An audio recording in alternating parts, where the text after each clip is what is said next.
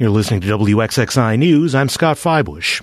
Governor Kathy Hochul says she hopes to double the number of state troopers hired in New York during the next year. The governor spoke at a ceremony for the force's latest graduates. WXXI's Karen DeWitt has more. Hochul told the graduating class that the state budget includes money to double the number of new troopers in the next year. She says she hopes to add more women and more diversity to the ranks. We need more of you because we're living in turbulent times. There's a lot of mistrust among communities and law enforcement, and you are the individuals who every single day are going to get up and break down those barriers. The 238 new troopers increased the force to nearly 4,800. Under Hochul's tenure, the state police have taken on new duties in gun control and safety measures. They include policing the state's red flag laws, which temporarily removes firearms from people believed to be a potential danger to themselves or others. In Albany, Karen DeWitt, WXXI News. Mayor Malik Evans is expected to announce today that after 2 years of planning, the city will begin accepting applications for its Guaranteed Basic Income program next week. This will be transformational for $500 for 351 people with no strings attached. This will allow people to transform their lives. Rochester joins Ithaca, Mount Vernon, and cities across the nation testing the anti-poverty initiative. Officials expect between 8,000 and 10,000 city residents might apply. The application window will be open for just 1 week. Recipients will be selected at random. The first payments could go out as early as October. A local anti-violence leader says there must be stronger penalties for the so-called Kia boys. The phrase refers to predominantly teenagers who steal Kias and Hyundais and crash them into storefronts, mailboxes, and other property.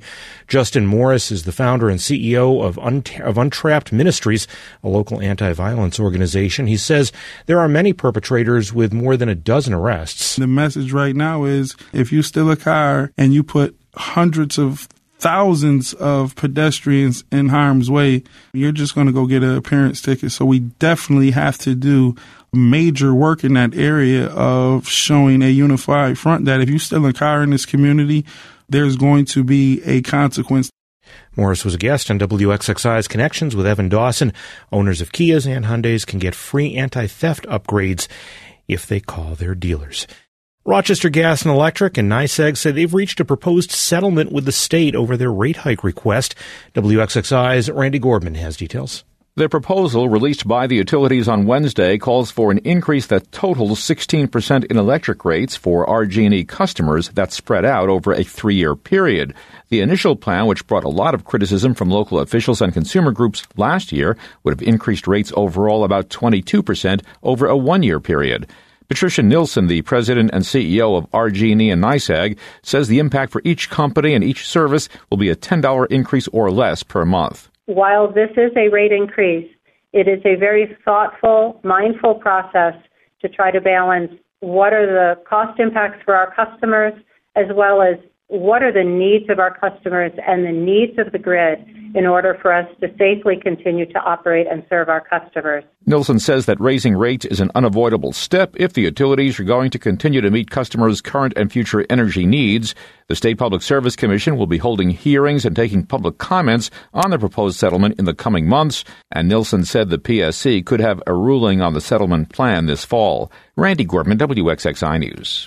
Although the State Assembly is expected back in Albany next Tuesday and Wednesday to finish up some items before ending their work for the current session, don't look for a new gaming compact to move forward. That's according to local Assembly member Harry Bronson.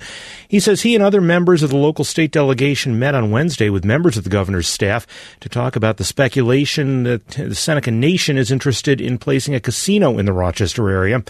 Bronson says they confirmed the Senecas are interested in having a casino in this area, and he says the local delegation had questions for the governor's staff. We asked for any market analysis and things of that nature, but we're looking forward to getting more information from the governor's office, but they have been able to answer some of our questions, none of which alleviated the concern our delegation has with having a casino in the Rochester market area. Bronson says he can't see an entirely new proposal for a gaming compact happening before next Tuesday's Assembly session. In any case, he says there's really no rush to do that right now, since the current compact doesn't expire until December. Members of the Monroe County Legislature are explaining their vote as lawmakers this week approved spending over $7 million for the sheriff's office for additional road patrols in towns and villages and to establish a new regional investigative operations center. The legislation passed by a 23-5 vote. Republican legislator Paul Dondorfer says his neighbors in Penfield will be better protected as a result. The safety of our residents is paramount, and we must do all that we can to protect our neighbors, and this legislation will do just that. Democrat Susan Hughes Smith from Brighton voted against and wanted the proposals tabled, but that motion failed.